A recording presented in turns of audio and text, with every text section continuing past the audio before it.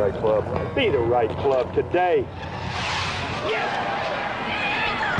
Johnny, that's better than most. How about in? That is better than most. Better than most!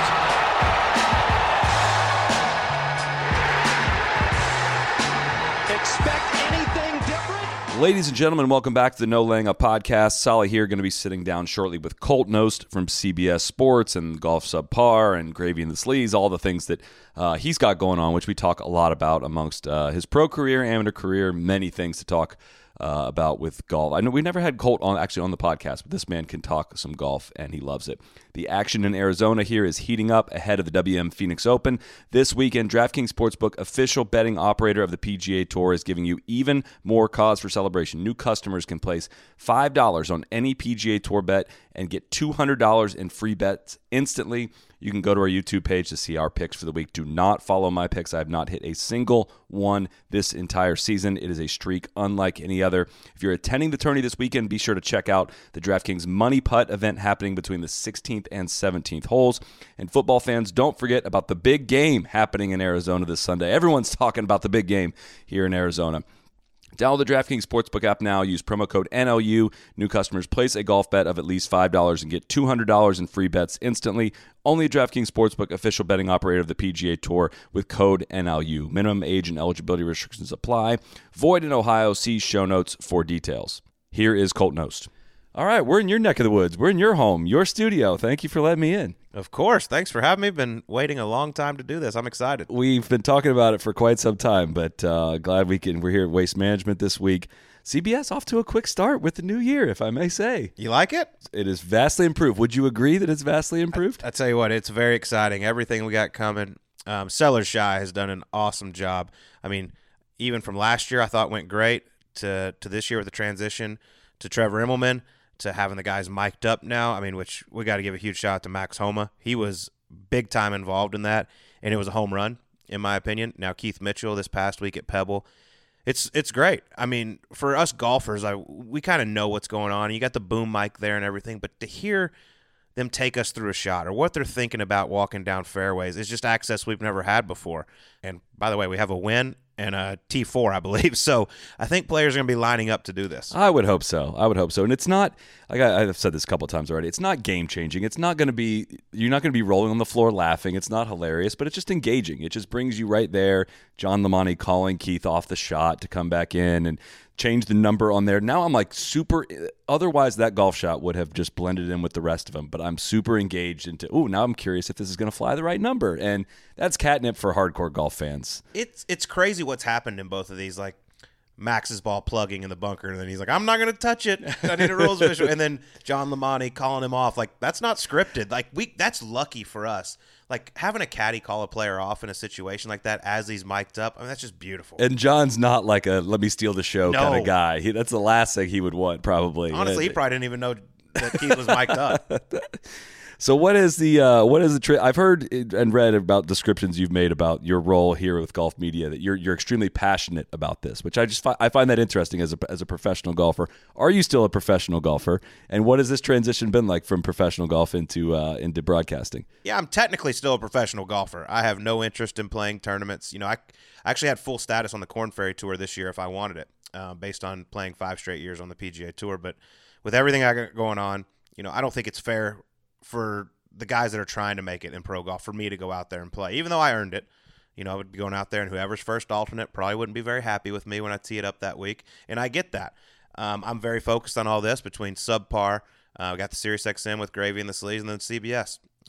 You know, you're busy. That is so much. I am very busy, but I love it, and I don't really consider it work. I mean, I'm talking about the game I love every single day, all day.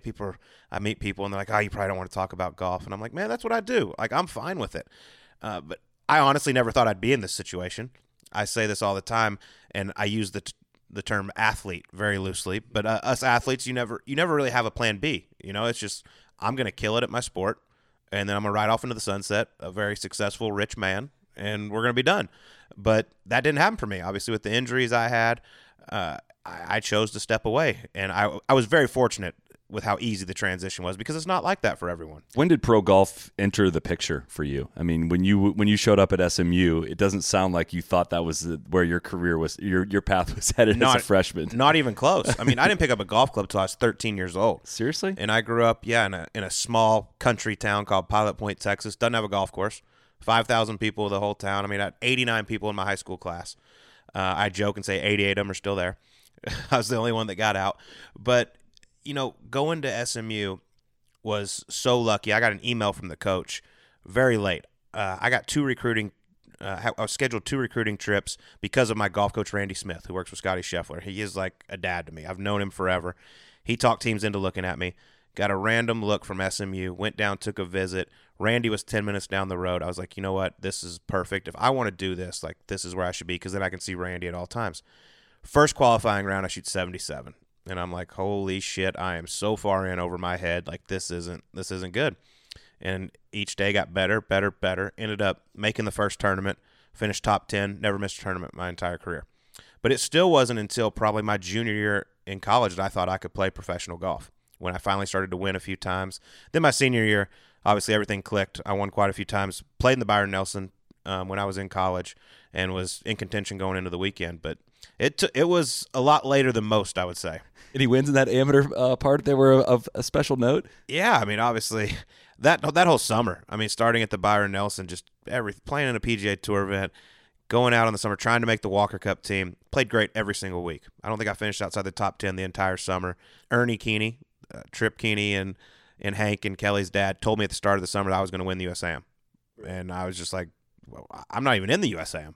I hope so. I hope you're right. But, he said Olympic Club's perfect for me. Ended up winning the Pub Links. The best part about winning the Pub Links, not just getting the Masters invite, but I didn't have to go qualify for the USAM in those 36-hole qualifiers. Got to Olympic Club, loved it, and it was just one of those dream weeks. So you win the USAM, and I don't remember this part of it, I guess, but you forfeit your major exemptions to turn professional. You never got to play in the Masters by my collection. Do you any regret in that? Why did you turn pro when you did? Yeah, at the time there was no regrets. I mean, when I was playing professional golf, I was on the PGA Tour, everything was great, and I thought I would get there eventually. For me, I mean, I look at it this. I mean, my stock was never higher. Right. I was the number 1 AM in the world. I was coming off a win at the AM, the Pub Links, went undefeated at the Walker Cup. I got thrown money that, Sure. My family wasn't poor. They weren't rich. I mean, we were fine, but it was a big difference for me between staying amateur and turning pro. Like, my mom had taken care of me my entire life. It was time for me to pay her back a little bit. Mm-hmm. And so I got starts in the fall that year. I played 3 PGA Tour events that fall. I was like, man, the way I'm playing right now, I mean, I could get in contention and possibly win and be there anyway. So it was a hard decision. There's no doubt. I mean, as a kid, the one tournament you really remember every single year is the Masters. And, it hurt that I never played. There's no doubt. Now that I go there every year for CBS, it's awesome. Hoping one day to be on the main broadcast. We'll see what happens with that. But I'll never forget, 2021 was the first time I ever stepped on property, and it was limited patrons. And on Monday, I just went out and walked the grounds by myself. Walked all 18 holes, 1 through 18, and it was cool. And that's probably the first time it really hit me like hard, that I was like, damn, I can't believe I never played in this. Now the rules change, right? They do invite. If you've turned professional, you still get to keep your invite? At the U.S. Open. U.S. Open, they do. Not at the Masters. Masters is big on that tradition. You have to stay amateur. How common is it for? I'm trying to think back on the years as to who. It feels like a rare thing, right? It feels like usually people wait till at least the Masters to turn. Yeah, I believe. I mean, we would have to go back and check, but I heard the only other guy that's done it in the last very long time was Tom Shearer, who finished runner-up to Justin Leonard at Muirfield Village. Okay. I believe he turned pro. But I know I was the first guy since him to do it, so it does not happen very often. You wrote, I believe in something I saw something that's related to SMU. You said, if I could go back in time and tell 22-year-old me some stuff, I think my career path would be totally different, but that wouldn't necessarily be a good thing because I love everything I've been through and where it's led me. That's true. What would you tell the old 22-year-old person? Get your shit together and stay focused. I mean, when 07 and then 08 on the Korn Ferry Tour, golf was easy for me. I had that great summer. Then I led into the Korn Ferry Tour. Obviously, I didn't get my tour card through Q School, but I went out on the Korn Ferry Tour. I won twice in my first 8 events or something like that, thinking I was going to get the Battlefield promotion or 3-win promotion as they call it now. And it was just easy. I played great. I think I finished 7th on the money list that year, got my tour card, and I'm like, here we go. I mean, I'm going to win at least once a year, possibly twice, and just keep this thing rolling. And I went out there and I got slapped around. I got distracted by a lot of things that were going on off the golf course, partying, having a good time. Didn't work as hard as I did. For me before, it was golf 24/7. That's all it was. And that's hard to do. I don't think that's how you should live your life. I mean, especially if you have a family and stuff like that. But I would definitely go back and work the way I did leading into getting my PGA Tour card, because the first few years was a struggle. I went back to the Korn Ferry and then came back. And I finally started getting comfortable 2015, 2016. I played to how I thought I should, and then I got hurt. But, yeah, I definitely have some regret of how I handled things early on in my career. That's interesting how even now today, the way you speak about how you played was with such confidence. It's not a cockiness that you're saying all this. It was confidence in your game at that time. And it is, I've heard a lot of people say this, and some of the quotes in the upcoming Netflix thing reflect that as well. As when you're playing well, you never think you're going to hit a bad shot again, and when you're playing bad, you never think you're going to hit a good shot again. But it's crazy just how how I guess fast that punch in the face could come. It is. I mean, this game can leave you in a hurry. I mean, like I said, for 2 years, it was as easy as it could be. And then it went to being a real struggle. I loved what Max Homa said after he won San Diego, how he goes, you're just one good swing thought away from being good again. It was somewhere along the lines of that. But I was just like, it's so true. And especially at this level where the guys are so good. I mean, you watch a guy miss 6-7 cuts in a row by a shot, and you're like, oh, he's playing terrible. But he knows he's this close to just one little tweak could change everything, and he can go on a run for months, possibly a year, where he plays great golf. Are there times when you're competing in PGA Tour events where you're hitting the ball, you're playing, and you're like, how am I T60 right now? And times where you're not hitting it nearly as good, and you look up and you say, how am I T10 right now? I feel like there's times where your game can feel so different than what's represented. You might think a course is playing easy, but in reality it's playing hard. You might think it's playing hard, but everyone else thinks it's playing easy. Does your performance correlate greatly with what place you finish in PGA Tour events? Probably not. Yeah. No, but there's certain tournaments, right? Like John Deere, which everyone is shocked to know. Like, I never made a cut at John Deere. And that's a golf course that everybody should set up well for me. And it was one of those places I would go through and play, and I'd shoot 2 under, and I would look up, and I'm in 58th place, and I'm 8 back. It's like, what? Why do these people find this place so easy? I remember one year at the Reno Tahoe event where I finished 3rd, and I hit it so bad all week. Like, it was unbelievable how uncomfortable I felt, but I could not miss. And I told my caddy, John Davenport, I go, just get me on the green. I don't care if you have to lie about the yardage, just somehow get me on the green. And I hooped it from everywhere that week and finished 3rd. But then there's days like the game's just so crazy. When I finished 3rd at the Players in 16, I shot 63 on Friday, hit all 18 greens, and it was one of those days where everywhere I drove it, I had an exact driving range number, 8-iron 155, 7-iron 168. Like, it was never in between. It was just one of those days where the golf gods were on my side, and I was like, wow, this is just – there's not even a discussion with my caddy about what club to hit. And I've without ever living PGA Tour life, but just seeing it as close as we do, I've said it a million times there's a learning curve, too, in the grind and understanding the week-to-week – the super non-glamorous, like, what, I just left Pebble to come here, and seeing the same dudes on my flight jamming all their stuff in their suitcases to go jump another flight, to go wait on their bags, to go wait for a car, to go get to a hotel, to make it to the range, to practice, to learn a new grass type, to learn a new climate. You got bags packed from the previous week into the next week. Like, I never pictured that as a kid. It looked entirely different as a kid. When the lights come on, cameras come out, and everyone shows up, I thought that it was just super easy for you guys. It turns out it's not. It's not. I mean, you see it's Rory. Not for everyone. You see Rory getting on his jet, Tiger getting on his jet. Different. Obviously, that's way different. But one thing I've begged with the TV coverage for years is, obviously we want to show Jordan Spieth, we want to show Rory McIlroy, Jon Rahm. But Friday afternoon, the guys grinding to make the cut, I think is such great TV because it means a lot. I mean, we heard Jon Rahm at Torrey. He was grinding to make the cut, then almost won the golf tournament. Had a chance to win the golf tournament going in. But making the cut is such a big deal. That's one thing I hope with these designated events in the future we never go away from is having a cut. Tiger's cut streak is a record that will never be broken, will never be sniffed, in my opinion. But it's so cool to watch guys try to fight and make the cut. As a guy who lived on it every single week, It's the most stressful thing in the world, but it makes for great TV because just knowing that you have 2 more days, whether it's to work on something or move up that leaderboard, it means a lot. And especially like for the young guys getting going, just making some money, making some FedEx Cup points here. It's so fun to watch. Well, is it fair? Would you classify yourself as a middle-tier PGA Tour player when you were on At best. Well, Yeah. so as we enter this new phase where the PGA Tour is changing, right? If you were a current middle-tier member of the PGA Tour, how would you feel about how things are changing out there? I mean, the money's great. The PIP, I don't know if I'll ever understand the PIP. You know, I get it, taking care of the best players in the world, but they play the best. They make the most money. I'm all for rewarding them, but it's weird how it's $100 million. I mean, that's just insane for the top 20 guys, and we don't even know how it actually works. Like, I would love to see a leaderboard throughout the year. Like, okay, Max Homa's in 12th right now in the PIP. You know, Rory McIlroy's in 3rd. Like, how do you make up ground? What do you got to do? So I'm not the biggest fan of that. I'm all for making the purses bigger. Let's just keep jacking this thing up and play for more money. But I love that, like this week at WM Phoenix Open, 3 guys Monday qualified yesterday that, unless you're a real diehard golfer, you've never heard of. Okay? You're about to tee it up for $20 million against the strongest field probably you can possibly have in a regular event. Can you imagine if one of those guys somehow found their way into contention on the weekend? Nothing would be like, it would be so exciting, and that crowd would be on their side. Yeah. And I love that. I think it's so cool. I mean, Salih Theegala at this event last year was a lesser named guy. It was a sponsor exemption, and there he is in the final group, and probably should have won the golf tournament. And I love the underdog story. I love giving the middle tier PGA Tour player a shot.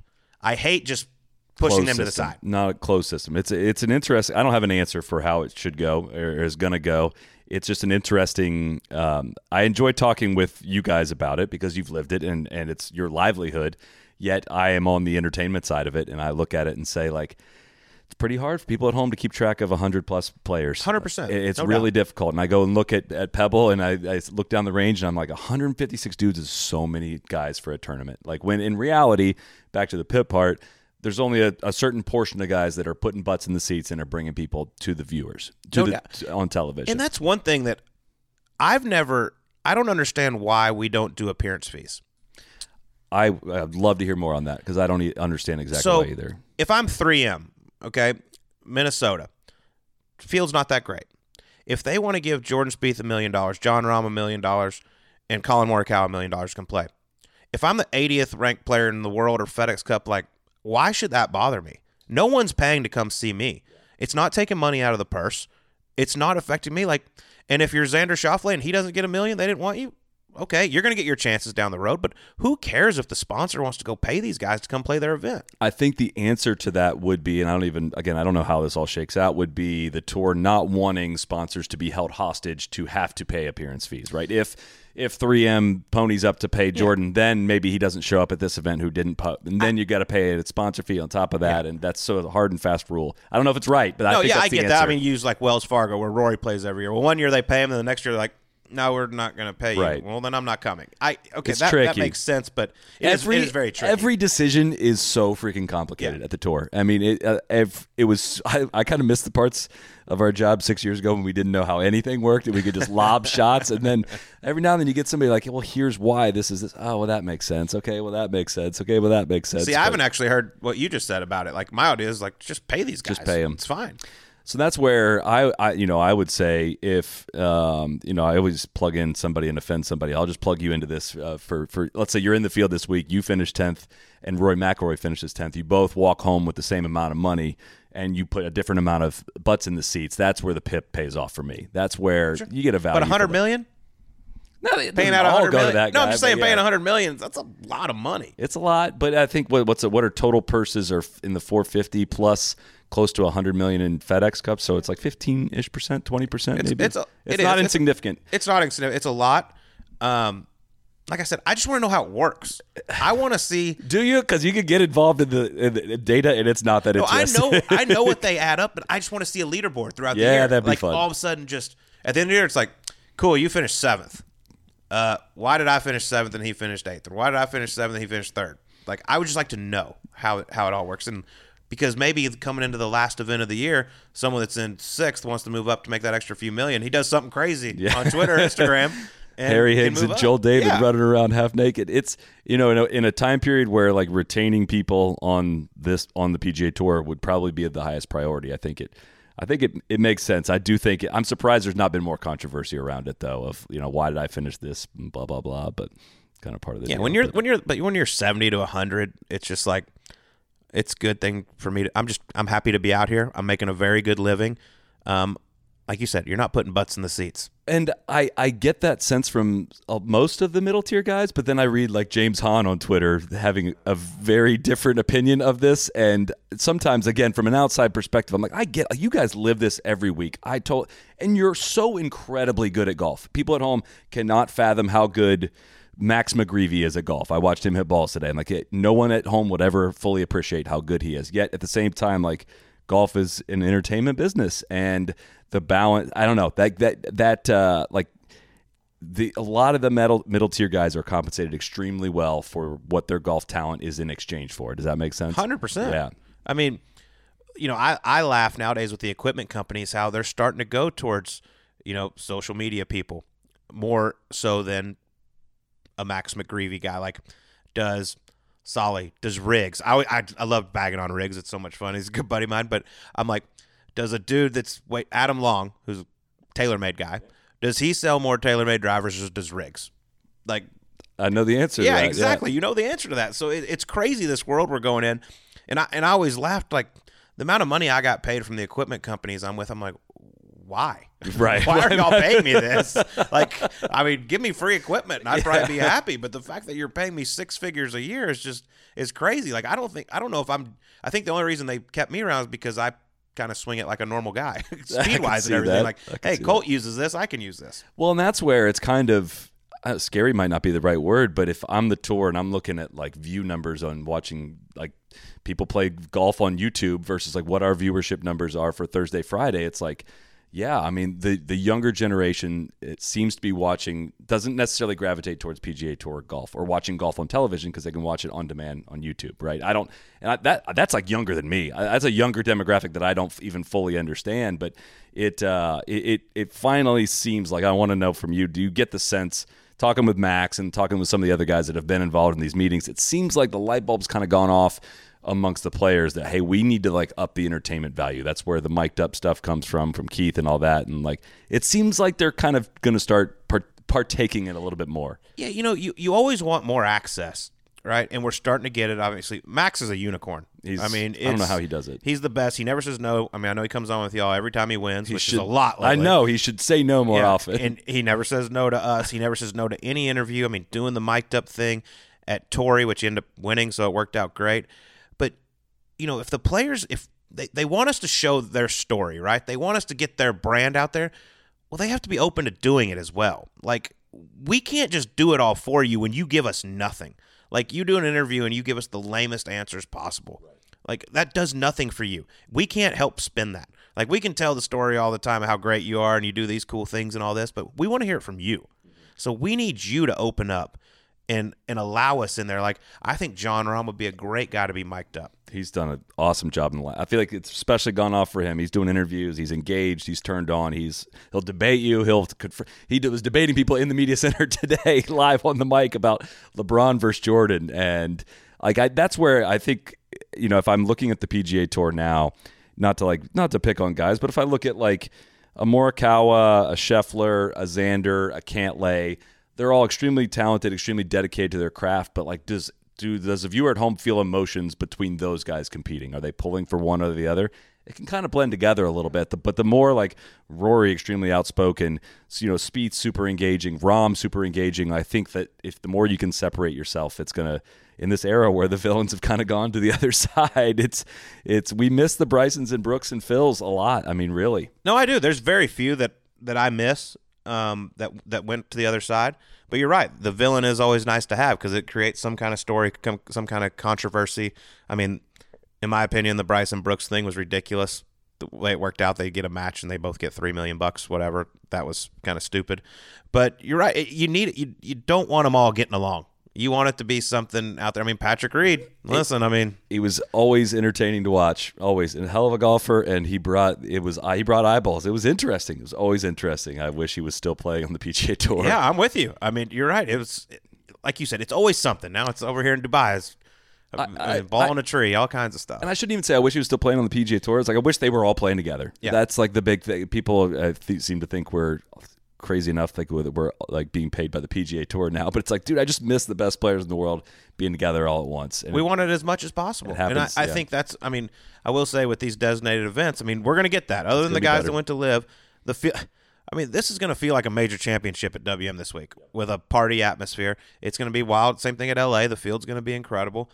We're starting to get them playing together more, which is great. I'm excited for what's happening. I hate what's happened in the game of golf as far as the divide. That sucks, and the fact that we have to talk about it every single day. But, man, golf's in a good place right now. It's never been talked about more. We got so many stars in the game, and as long as they'll let us in and show, like, that these guys are normal dudes. Like, I use Jordan Spieth as an example all the time. The first time we ever had him on our podcast, we film it and put it on YouTube as well, and we're sitting on the patio at Royal Oaks Country Club in Dallas, and he had 3 beers in an over an hour-long show.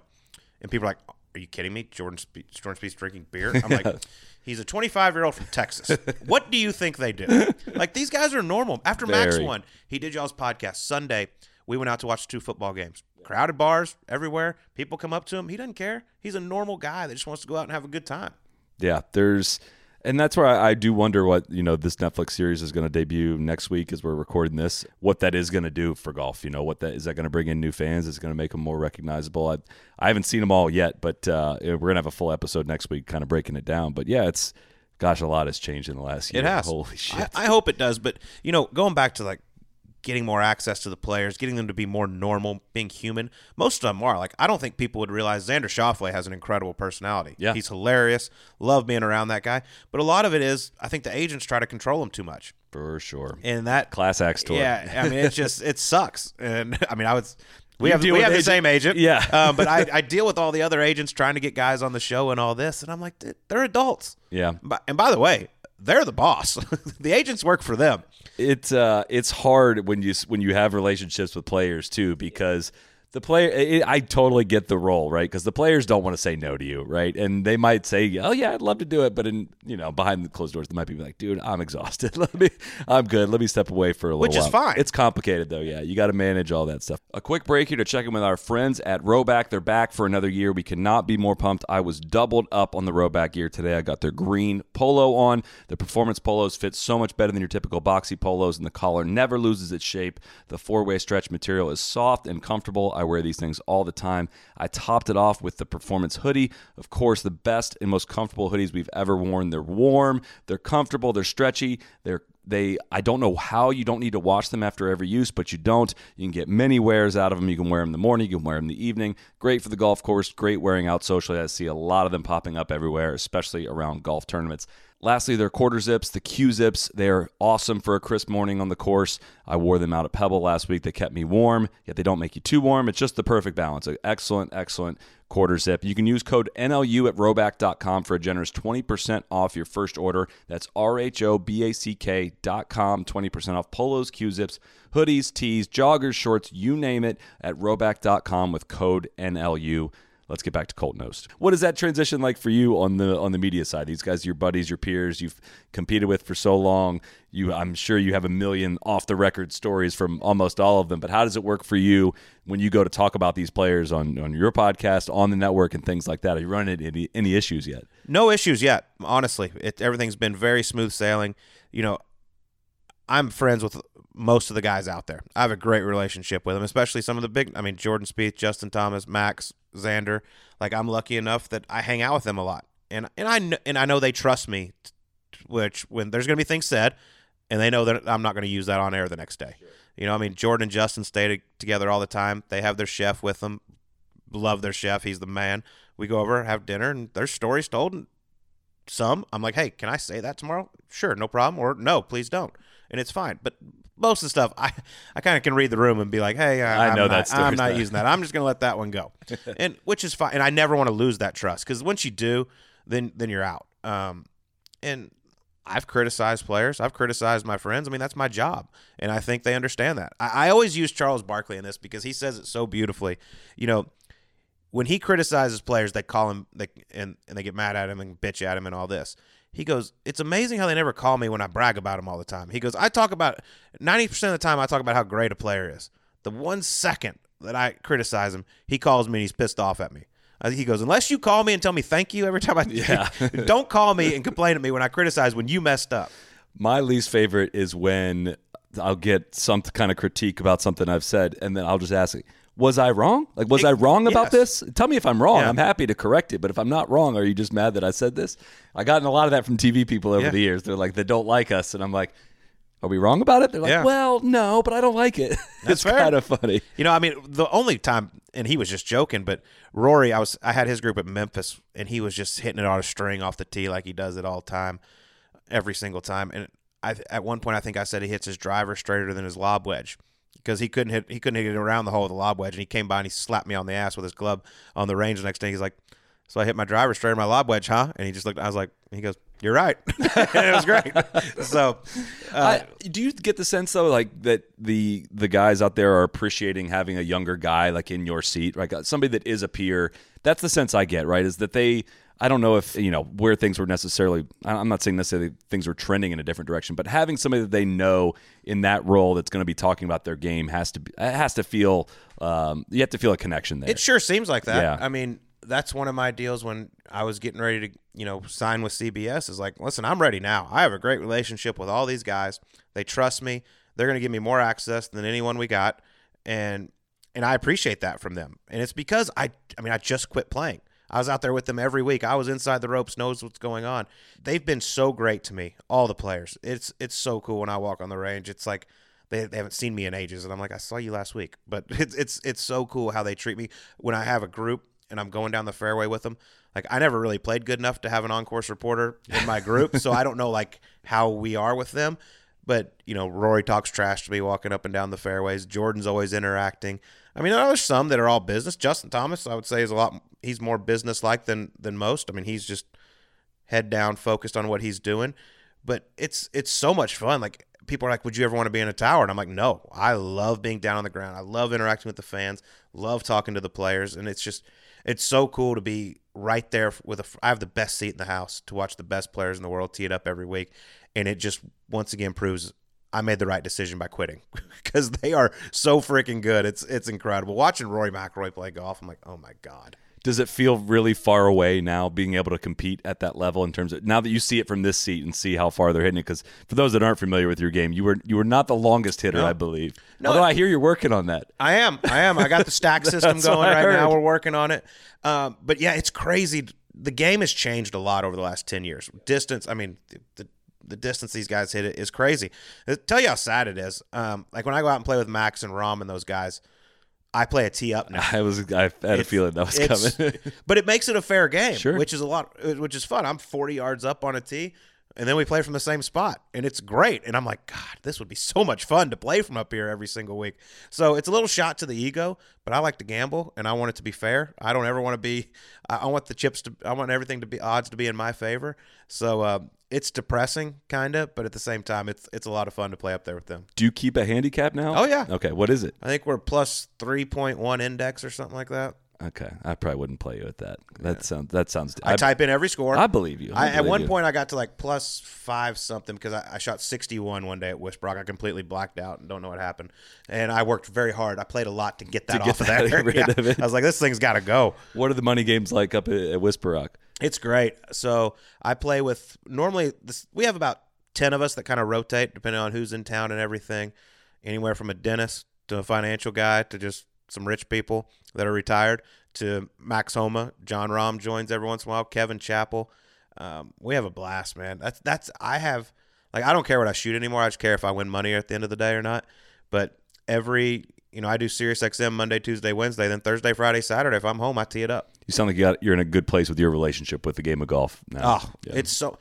It's so much fun. I enjoy playing so much more now because it just doesn't affect anything for me. And I probably honestly hit it better now than I did when I played just because I don't care. I talk to Mark Blackburn about that all the time. He's like, can you please explain to my tour players that? And I was like, it doesn't work. It'll never work that way. You can not go out there and play carefree. It's impossible. Well, because some people, when they leave their competitive golf, era, when they go play and they go play poorly, they enjoy it even less. Like you can't get the images of when you were hitting it amazing out of your head, and going and slapping it around is not appealing anymore. But it seems like I saw you last week playing some casual golf out in the Monterey Peninsula, which it seems like anytime you can get a chance to play, you're playing. Oh, I love it. I mean, I could play every single day. Do you travel with your clubs on the road? It depends on where we're going. Yeah. I hate carrying the damn thing around. That's the worst part. Like, especially when we're going just for a CBS weekend, like I can just take a carry-on. But the West Coast swings so hard not to bring them. I mean, out at Pebble, fortunate enough to play Cypress. Then you go to L.A., and you got games at Bel Air and L.A. North. It's like, I got to take my clubs. You don't get to play these every day. What'd you think of those pins out at Cypress last Tuesday? It was hard. Oh, my God. I played okay. Made a few birdies. Actually hooped it on 13 for a deuce. Really? Yeah. It was back into the wind, had a 117 and hit a little 9-iron and hold it, and then proceeded to make double on 14 to follow it up. After I told the caddies, they were talking about how hard 14 is, and I said, every time I've played here, I've played 14 really well. Proceeded to make double, of course. But, man, it's a special place. What's the highlight stop of anywhere to go play anywhere on tour? I mean, it's hard to beat that. If second, what would number 2 be then? Well, my favorite place in the world is Shadow Creek. Las Vegas. I mean, everything about it, from the time you pull in the gates, the people that work there, playing on the golf course, getting to pretty much do whatever you want on just the most gorgeous piece of property without an ocean, in my opinion. It is such a fun golf course to play. That's my favorite boys trip, because I'm not a guy that I don't want to play golf sun up to sundown. Okay, like Bandon Dunes, beautiful, incredible. But I want to go tee off at noon, be done at 4, cocktails, dinner, have a good night. Where else is better than Las Vegas? If technology had been capped, let's say at like the 2005 moment, how different do you think your golf career would have been? Probably a lot. Do you think it would have? Yeah. Yeah, if I would have stayed focused mentally and not gotten distracted by everything, I think it would have been a lot. What happened with your wrist as well? Like when did injuries start? Yeah, so I started in 2015. I started feeling some pain in my thumb, and I was a guy that played with a pretty open face and just used my hands a lot at the bottom. And I think eventually that's what really kind of tore my thumb apart. But played 2015, played pretty good, rolled into 16, and things were going really well. But I noticed I kept losing speed. My club head speed kept going down and down and down. Thumb was killing me. 2016, I never hit a ball after I played a round, which is unusual for me. I would warm up. I was a 20-minute warm-up and go, because my thumb was in that bad of shape. Finally got it looked at, got misdiagnosed, ended up having my wrist cleaned up. That's why I was out the first time. Hit a shot in Dallas when I came back after being out 9 months. Felt another pain in my thumb. Saw a specialist there. And he's like, dude, whoever told you there's nothing wrong with your thumb is wrong. And they operated on the next day. Was out another 9 months. Came back on my medical and just never really got it going. You once said that some of your most memorable rounds of your career were playing with Phil Mickelson Saturday and Sunday of a PGA championship. What do you remember about that? Yeah, it was crazy. We played together 4 times that week. I flew in Sunday before. We had a match at Baltusrol. A little money game. It was a weird group. It was me and Jason Kokrak versus Phil and John Curran, which was just the most random natural thing foursome ever.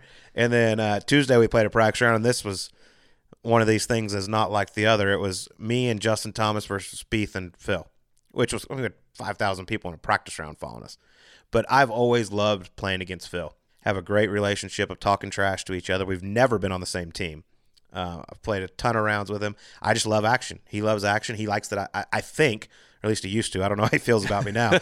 I think he loved that I would needle him back. Yeah. And then we go in, and I know we both made the cut on the number at Baltusrol in the 2016 PGA, and we get that text. Says, first tee, 8 o'clock, Phil Mickelson. And Bones screenshotted it to both of us. And he said, oh, boy, here we go. And so it was so cool. I mean, there was some trash talking going on, but we were – we're both – it was business. I mean, it's a major championship, but playing on – it just shows you how big a deal he is. I mean, here we are first off in 63rd place or whatever, and there's so many people the whole way around. And he's great. He just – it's awesome to watch him hit some of the shots he can, especially around the greens, some of the comments he would have. But I remember I pull hooked one on 17, and I hit a guy. And normally there's not that many people following me, so I don't have to worry about that. So I get over there, and I was like, did I get anybody? And like, yeah, you hit this guy in the chest. I'm like, man, I'm so sorry. I was like, you want me to see if Phil will sign a glove for you? And they just all started laughing. I was like, Phil, come over here. Sign a glove for this guy. He doesn't want mine. But he was great. It was cool to play in a major with. The only time I played with him in my career in a tournament was a major. Do you still have a relationship with him at all? Or talk to him at all? Or it doesn't seem like many guys that are not on that side of the aisle do. It sucks, man, because I always felt like we were decently close. Exchanged texts all the time. Always rooted for him. And ever since he went over there, I mean, my job is to give my opinion in the game of golf now. And obviously it's not with where he is right now. And everything that happened with the Shipnook stuff and everything, like I gave my opinion, and I'm guessing he heard it by some of the things I've heard from other people. He randomly sent me a DM on Twitter one day showing all these facts about what the PGA Tour has done as far as their tax situation and all this. And I'm like, dude, you have my number. I mean, if you want to talk about this stuff, I'm happy to talk about it.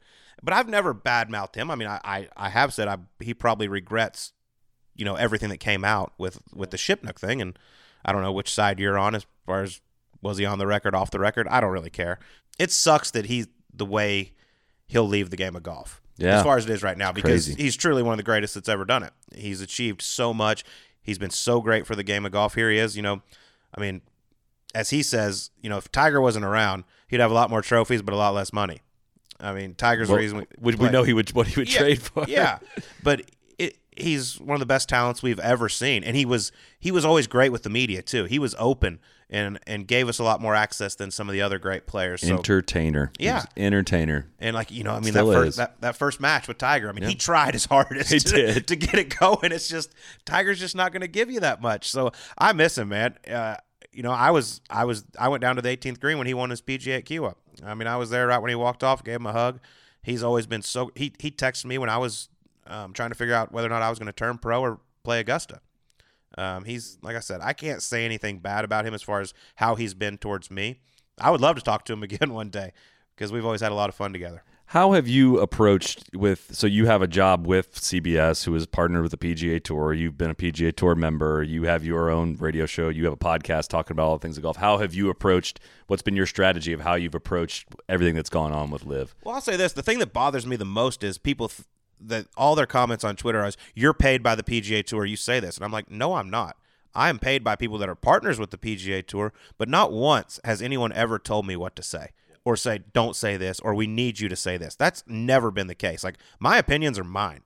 A lot of people don't know I was offered a deal by LIV and to go broadcast. We heard you say that on a hot mic on the PGA Tour Rage talking with Rory at one point. Oh, God. I don't know if you knew that was on. Well, I didn't know that came out. But yeah, I mean, I was, and I'm not shy about that. And I honestly, I just don't believe in the product. Like, to me, it's just, it's not that interesting. 48 guys, the same 48 every single week, 54-hole shotgun start. Like, I just don't see the pressure being there like it is at other tournaments. And listen, I've not hated on one person for going, because you give me $100 million, I'm out in a second. Where do I sign? I mean, Pat Perez, it's a no-brainer for him. I mean, if he got $10 million, we've never seen the contracts, we've heard and stuff. If he got $10 million at 46 years old and he can go over there and play with the aces and make a gazillion more dollars, dude, where do you sign? It's just frustrating. Like I said, that it's come up, all the bad blood that's going on, and still it's not like the PGA Tour guys hate the LIV guys. I mean, they're still friends.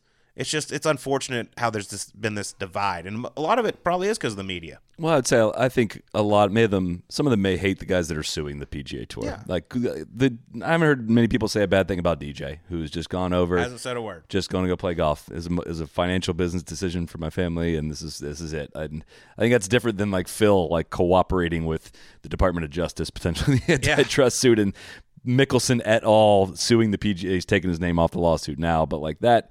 That's having your cake and eating it, and I think that's really tough for a lot of people to get over. I was sitting with someone recently, and we were talking about this whole thing, and they brought up Brooks, Brooks went on one of the most unbelievable major runs we've ever seen.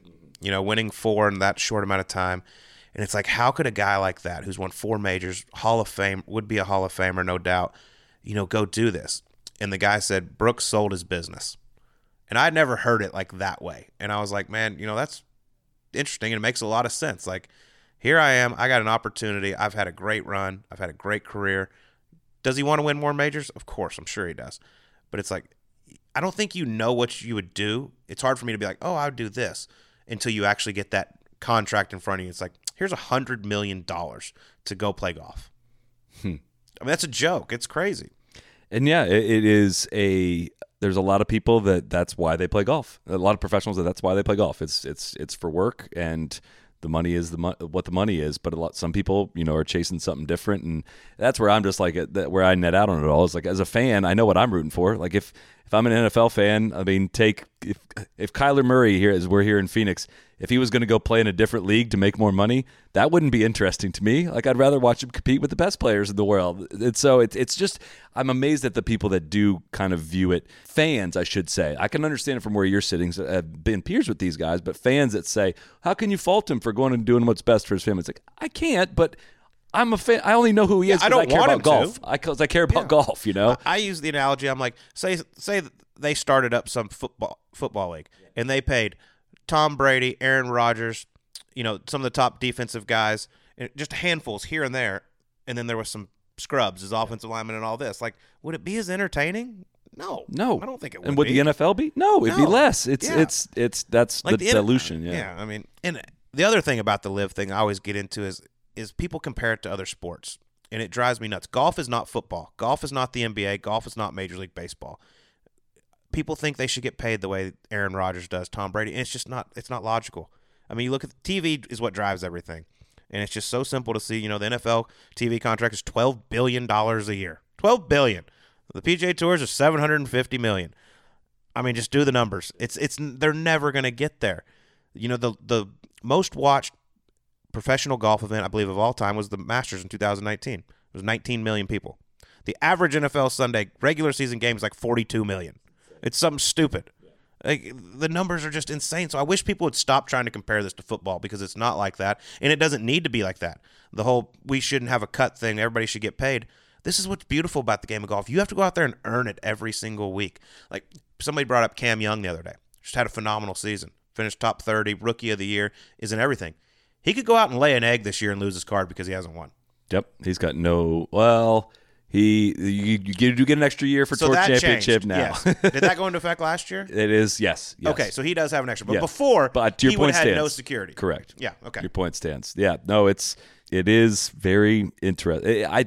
The problem, I think, with all of it, and we don't have to spend much more time on Live, but like, there was something there with the franchise model and the team model. They just needed to have everyone. And something that divided everything was, and the people who listen to this have heard me say that a million times, but I don't really get the team thing part in it. So yeah, it doesn't excite me. Yeah, that's fine, and I'm not even positive I would like it, but I don't know. There's just something there, I think. But what was your decision process like then when you get an offer from Live? Was it an amount of money that shocked you, that kept you up at night?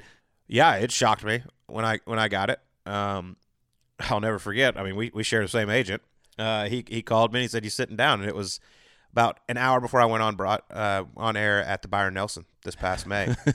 So this is before DJ, Brooks, anyone had really gone. They didn't really have a big name guy yet, and I literally was going to throw up all day on air. I mean, I was trying to call golf, and I'm just like, my God, what the hell? So we ended up getting on a phone call later that night with the head boss and all this, and he told me his thoughts. I told him mine. I was like, I literally think I'm about to throw up all day. Like, I don't know if I can do this. And he's like, then we're not doing it. And I immediately just felt this sense of relief. Like, I didn't even sleep on it. I couldn't, and it didn't feel right to me. I have such a great relationship with all the guys out there, and the fact to know that, like, some of them might not like me, or some will turn their back on me, and I might lose some friends over it. Like, I couldn't live with myself. And also, at the time, I was 36 years old. Like, I feel like I'm going up, and I feel like I got a lot ahead of me. And my deal was, this is a lot of money. Say this thing goes under in 3 years, then what am I going to do? I lose my SiriusXM show. I still have my podcast, I hope. They're not associated with the PGA Tour, but I'd lose CBS. I'm like, what the hell am I going to do? Yeah. And my dream, knowing that I skipped the Masters, I want to be on the Masters broadcast on CBS, coming down the stretch, going through Amen Corner on a Sunday. Like, that's my dream. That's what I want to do. And I knew if I went over there, like, that's never going to happen. Like I said, I'm 37 now, and I'm just getting started in this. I've asked myself this. I've tried to put myself in this scenario of, would a ton of money be worth not feeling comfortable in my own skin? No. And I don't know the answer to that. Probably not. It doesn't feel like it would be. Like, I just don't know if I could walk around if having a lot of money would make me happier than like having people's respect. Yeah. I think if it's not that simple, I know that, but I think that would matter, and it seems like it mattered in your decision making. It did, and This is interesting. I feel like I put myself like with what Harold Varner said. I can relate to so much. They asked, was it hard? He goes, hell yeah, it was hard. He goes, and they said, why? He goes, I don't want people to hate me. Yeah. And that's how I am. Like, I care what other people think. Everyone says, oh, I don't care what people think. Yes, you do. We all care. We all want to be liked. Nobody wants to be hated. And, I knew at the time, like, things were going very well for me in the game of golf with the media side, broadcasting and all that. And I want that to continue. And I think, the PGA Tour is not going anywhere. I don't care what anybody says. The PGA Tour is not going anywhere. This is where I want to be. I want to be talking about the best players in the world for as long as they'll have me, until some other guy comes along that they think's better than me, which is fine. But right now, man, I'm in a great place. I love it. But yeah, it was a hard decision. There's no doubt. I mean, it's a lot of money out there that they're throwing around. It's kind of like it seems like the conversation you had is similar to how I put the hard decision test is, flip a coin. And heads you go, tails you stay, and then you flip it, and then before you look at it, you got to think about what were you rooting for in the air? Like, what was your gut telling you? That's a good point. And that seems like your reaction of the relief you felt. I think if it would have landed that way, I'd have been like, okay, best 2 out of 3. See, that's your gut answer. Yeah. On that. I moved out of the country based on that game that was played at 3 a.m. one time.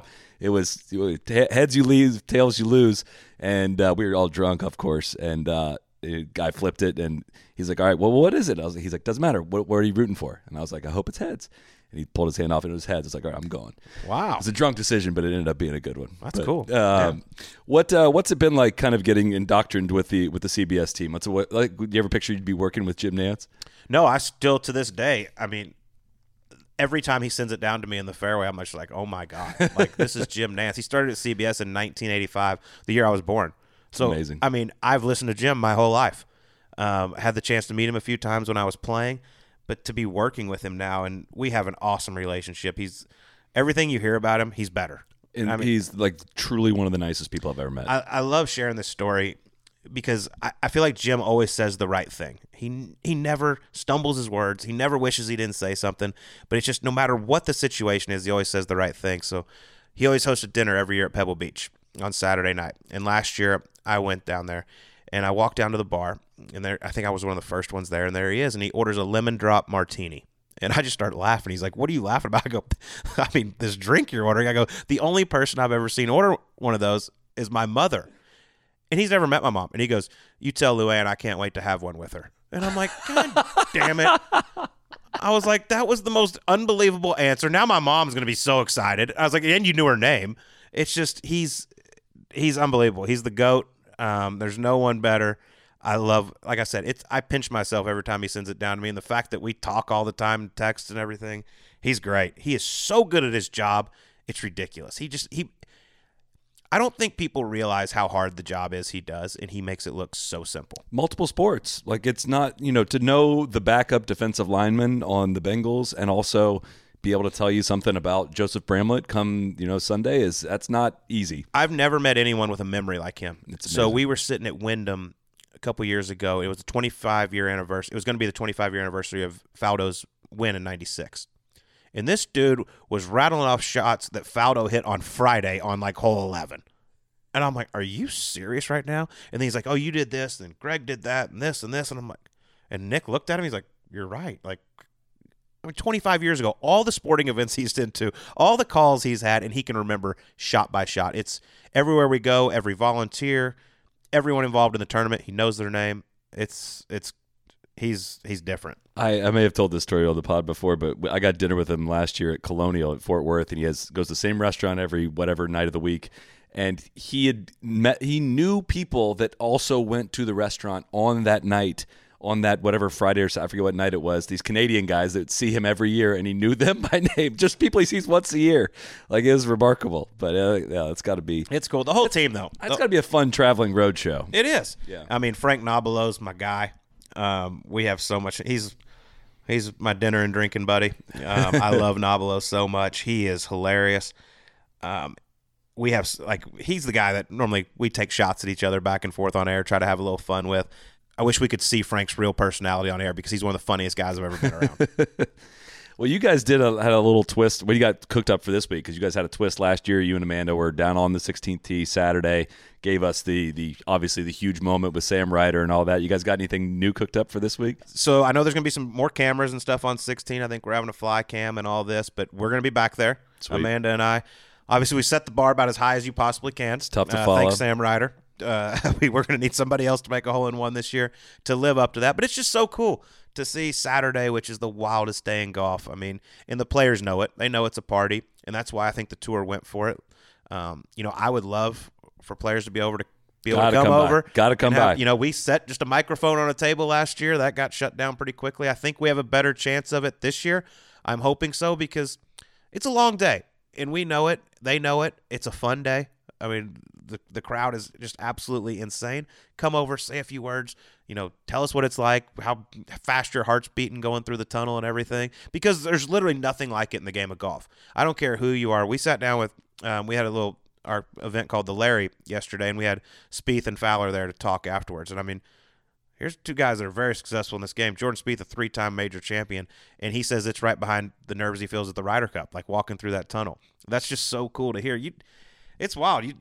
The celebrities that play on Wednesday, they're like, oh, my God, I don't know how y'all do this. I can't handle this. I'm like, you shot free throws in front of 25,000 people with the NBA Finals on the line, and this makes you nervous? He's like, it's a different atmosphere. But it is so cool, man. It's one of those events. I feel like if we had it multiple times a year, it wouldn't be as special. But the fact that it's once a year, you know what you're getting, and the fact that it's going to be this kind of field, I can't wait for this thing to get going. Outside observers' take is that you guys seem to be trying to, at different events, bringing what makes that location or event special to life. Like that atmosphere is what makes Waste Management what it is. Pebble Scenics last week were like a focus. The drone shots where you guys were staging interviews, it just seemed like, all right, we have to set the scene for where this place is. And it seems like again, you guys are just incrementally adding stuff here and there, and it feels weird to be praising CBS as much as I am compared to how it was 4 years ago or so. But we have to praise progress. Well, I wasn't there 4 years ago, but no, I mean, we see everything y'all say, and we appreciate that you think we're going in the right direction. It's tough in golf. Golf's boring, man. It's hard. It's hard to make a golf broadcast really entertaining. Like I tell people all the time. I mean, you hear everyone. Oh, I used to love to turn the golf on and take a nap. I'm like, no, I don't want you to do that. That's insulting to me. That means I'm boring. So we want to make it fun. We want to make it energetic. Bring some energy to the broadcast. Different things, but at the same time, it's hard to make golf really, really exciting. That's why I think the little things we're doing here and there are really good. The miking up of the players is fantastic. I will say the one thing, and they'll probably get mad at me, they'll hate on me for this, that thing we did on this weekend at Pebble where it predicted where the ball was going to land, I don't like that. I was like mind blown by it. I was amazed by it, and also like, I don't need that. Like, well, also, we're gonna that's find my out. job. I was going to say. That's my job is to tell you where it's going to land. And now it's got some computer that's obviously way more accurate than I am. It's amazing that it can do it. It's interesting to be able to do it, and but I think the part of watching golf on TV is the suspense of what's going to happen while it's in the air. One thing, like I want to build suspense while the ball's in the air. This is right at it, this all over it. This is miles left. Well, if something can show where it is already, it kind of ruins everything. It's like artificial. It's like ChatGPT for announcers. You're getting replaced by the robots, but I don't think that's quite ready. Man, for I hope everyone's enjoying it. I think we're going to continue to try new things because listen, we want our audience to get younger. That's exactly what our goal is. And so whether it's bringing younger people on like myself that can relate to a different audience, or just new technology, I think we're heading in a very, very good direction. Can you give people an idea of what your job is like in terms of how do you have to position yourself? How do you make sure no one can hear you? How do you get queued up? What are you looking at when you are doing a call? How does that work? Yeah, so obviously, like when I first got into this business, I had no idea what the hell I was doing. So it's just kind of you learn as you go. There's not a whole lot of training. But down on the ground, I got my headset on. I can hear the producer, and I can hear the program in the air. And so there's a lot of voices going on and everything. But I try to get far enough down. One of the things that drives me nuts when I always watch golf with the on-course people is when they whisper. Because I can't hear you, and I can't understand exactly what you're saying. So we have this great technology of it. We call it a PERD. It's a little monitor that we carry with us. And so I can see the coverage. So I can call this from 80 yards away. And I like to get it far enough away where I can still see, but I can speak normal. And obviously with huge crowds, you can yell and no one can hear you. But I always try to get ahead. That's my deal. I try to stay out of the players' way. But I like to hang back occasionally and, give them some shots every once in a while, or hopefully they give me some. But, yeah, mostly just stay out of the way. But for me, being on the ground, it's just I feel like that's where I'm meant to be. When I first did it, I was up in the tower for a few weeks, and it didn't go great. Like, it was nothing special. Like, it wasn't bad. It wasn't good. They weren't going to hire me or anything like that. And I did the PGA Championship for ESPN at Harding Park when there was 0 fans during COVID. And Mike McQuaid, the producer there, I said, will you let me go on the ground? And he said, yeah. And I went, I can't remember if I was with Spieth's group or who it was, but 10 minutes in my ear, he's like, this is where you belong. Hell and yeah. I just, I never want to go anywhere else. McQuaid seems like a talented guy as well. He's great. Yeah. Fun to work with. What I hate when people ask me this question. Absolutely good. Can't hate wait. it, but picking out some of your favorite interviews you guys have done podcast-wise or something that sticks out to you as your best interviews you've done, who would that be? Well, my favorite one of all time is a non-golfer. Who's that? Mike Commodore. Okay. Hockey legend, won Stanley Cup in Raw. It's just, he's the funniest dude on the planet. He's got the greatest stories. I've heard all the stories 100 times, and I still cry laughing every time he tells them. He's just a great storyteller. As far as golf-wise, like Joel Damon is just, he's so open, so honest. Max is the same way. One we did recently that really, I think, surprised a lot of people. He won on the PGA Tour, but it's not a big name. It's Charlie Belgian. Like, his story is crazy, and he sat right here and was so open, so honest. He said, nothing's out of bounds. Like, I don't care. Just ask me. Talking about how, he had a bad drinking problem, was drinking on tour, Xanax on the golf course to try to help his nerves. Just to hear what he went through while he was playing, and now he's been sober for 26 months, which is cool. He did really well in Bitcoin. He's thinking about going out and playing professional golf again, but just a wild ride he was on, and it was so cool to see someone like that so open and honest. Did you try to talk him out of going back into professional golf? I'm like, if money's not a big deal and it doesn't really matter if you make the cut or not, then sure, why not? I mean, he's a good player, but yeah, that stuff's too stressful. Who wants to go play mini tours? God, it does look really stressful. Like, I can imagine, like, sweating out the birdies and bogeys seems like it would be extremely, extremely stressful. It is. I mean, yeah, not everybody's like those top guys who it's like, miss a cut, okay, no big deal. I mean, you're living and dying by every cut out there, trying to keep when you're one of those guys that has to fight to keep your job every single year. It sucks. I mean, it's so rewarding when you do it, but when you're, imagine going into Wyndham and you're like 124 on the FedEx. It's like, I just want to puke every single shot. A couple shots could decide, whether or not you get courtesy cars next year, and it's tough. I mean, I remember one year at Wyndham, Martin Flores finished hole-in-one birdie and then made like an 8-footer on par to get his card, and it knocked some guy out. And I was like, imagine being the 126 guy that just got a hole-in-one made on him. It was Zach Blair. I mean, I remember that. There you go. I mean, it's just like, what's the worst possible situation? That. Well, I enjoyed hearing your stories, man. Thanks for having me in your home here. Look forward to Waste Management this week. I think it's going to be a great week. Excited to see what these designated events look like, and we will have to do it again sometime, and I'll see you at dinner. You got it. Anytime, and thanks for dinner. You bet. Be the right club. Be the right club today. Johnny, that's better than most. How about in? That is better than most. Better than most.